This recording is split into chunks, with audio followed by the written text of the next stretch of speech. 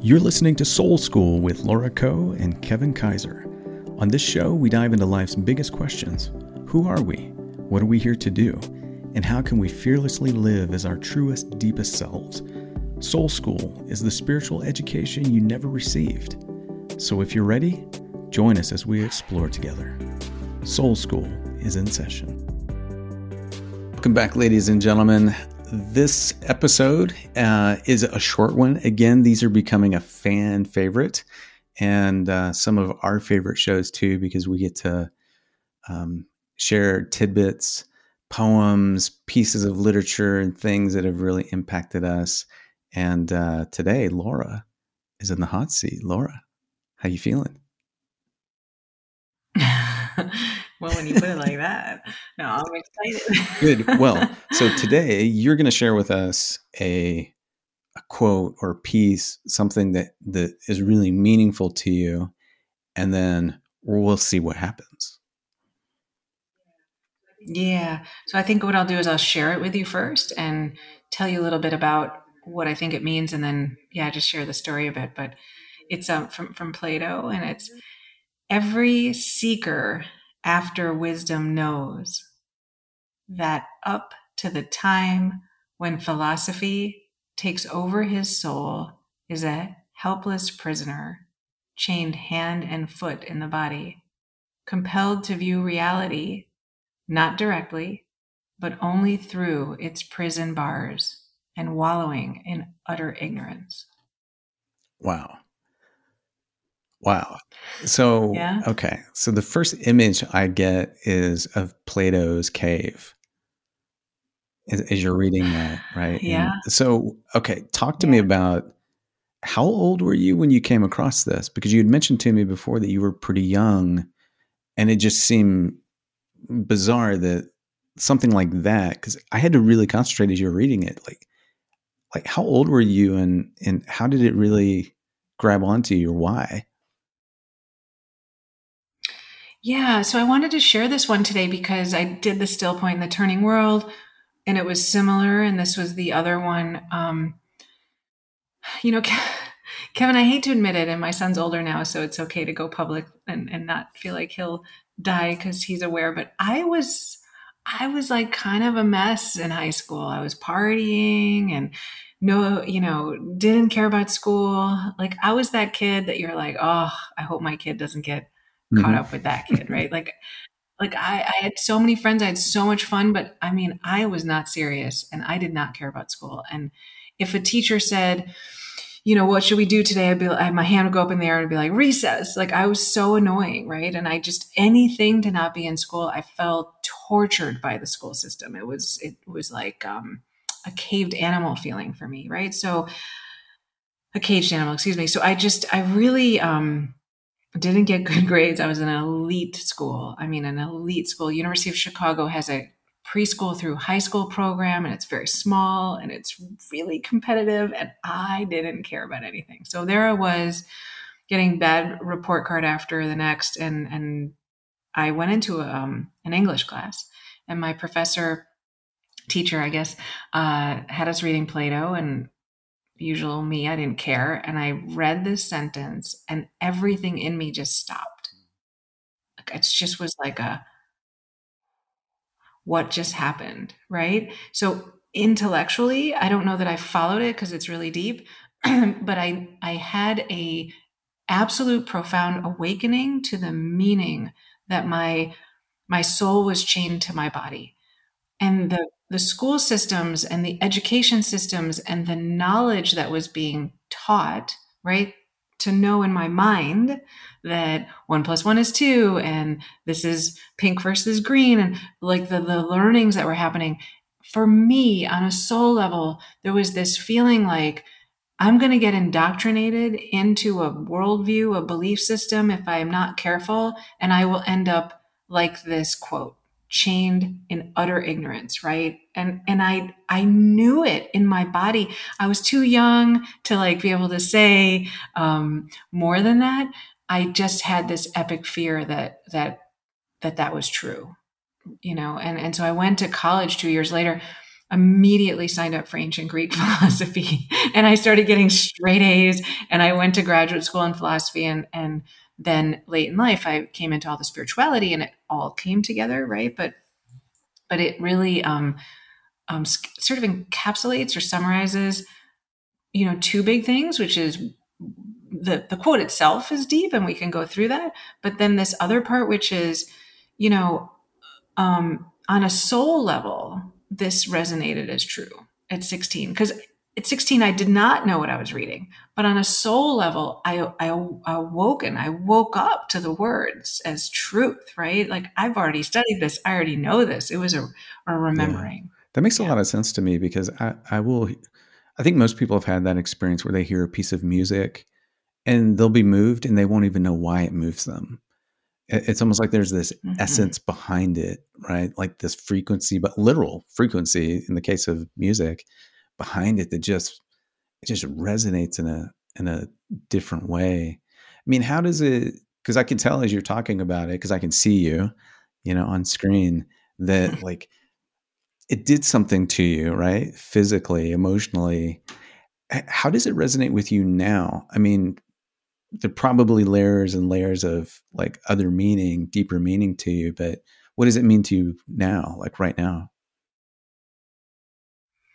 I mean, the first thing is just how truthful these Akashic records, the view of the Akashic realm is the closest thing that makes sense to me, right? And it doesn't matter to me if it's not other people, but for me, this idea that we have a soul plan, that we come back here, we embody, we really don't remember our previous lives, but we have these little moments of awakenings to like the truth of who we are, which is the soul level, right?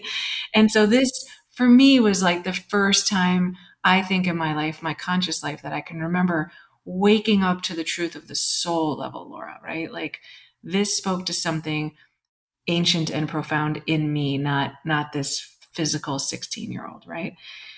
So there's that. And then the second part, you said that the cave parable, or the allegory of the cave that Plato talks about. And for people who don't know, right, like there's this really beautiful story that Plato has. It's really famous, but um a bunch of people sitting in a cave, and they're staring at the wall, and they're chained, and they're staring at this wall, and it's all um, reflections, and they think they're looking at the real thing, right? So imagine there's a bird reflected on the wall or whatever, right? There's these images. One person breaks out of the chains, leaves the cave, goes outside, and goes, oh my God, it's just the sun is reflecting in a certain way, and it's going onto the cave wall. It's not real. That's not real. That's not the reality. And so it, Plato is bringing up a lot of cool stuff, but one is that, we don't know that we're looking at mere reflections when we're in life. We think we're looking at the reality. Two is when you break out of that view and you realize, oh my God, we just recorded another one recently around you and row, row, row your boat and life is just a dream. But it's like this idea that this life we're living in, it's not maybe exactly what it is. You get out.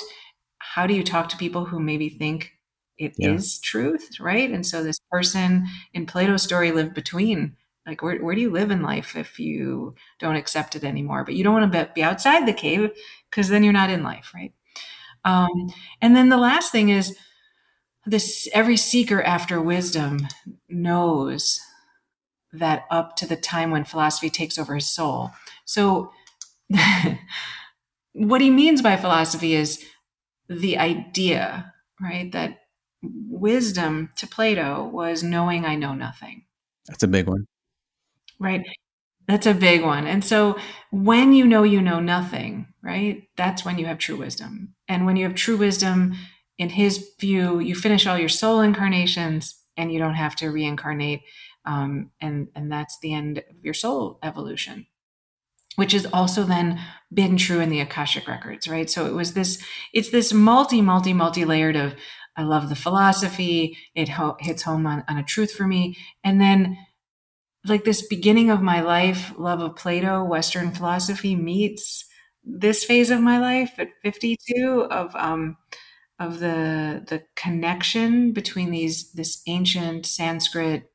Akasha means sky, basically Eastern system meets Western, right? And what are the odds of that, right? So it affirms at least these great works are all speaking from a very similar perspective or Yeah. lens, and they speak to Yeah. me. Yeah. Well, and this is kind of a funny, not a tangent, but as you were talking, it reminded me of Christopher Nolan's movie Memento. Did you ever?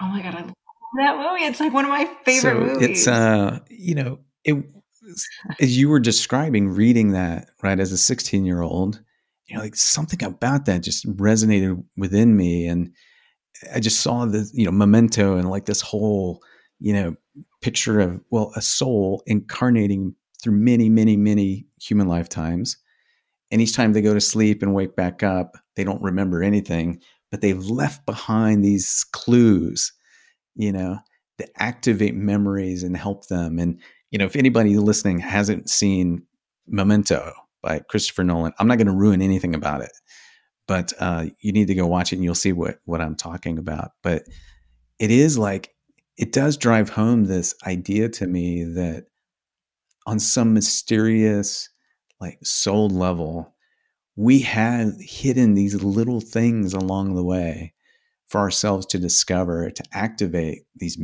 these knowings that really can't even be put into words, but are really like these launch pads Yeah. for the next level of growth for us. Kevin, it's like I'm even going to go a step further and say yes. And I wonder if our education system and our cultural norms were different. And when you're born, there's a belief that we understand, right? You're a father, I'm a mother. We understand that while I gave birth to my son, I don't actually know the soul within this flesh that showed up, right? This little package of 8 pounds that has blue eyes and looks a certain way, like, but I don't know where the soul has been, right? I just see him day one. And if we could think that way as we raise our children and as we put them into the school systems, and we can encourage, right, the alchemist, right, or the Nolan movie you just mentioned, this idea of following the breadcrumbs, watching as life leaves you these incredible clues as to exactly what you decided to do before you came here and you wanted to do in this life, and what speaks to you and wakes you up and makes you feel most alive. It's already here, and there's these knowings, there's these breadcrumbs dropped all over for you to wake back up to the endlessness of yourself, right? Um, but we're trained to not trust that. We're trained to think and learn and study.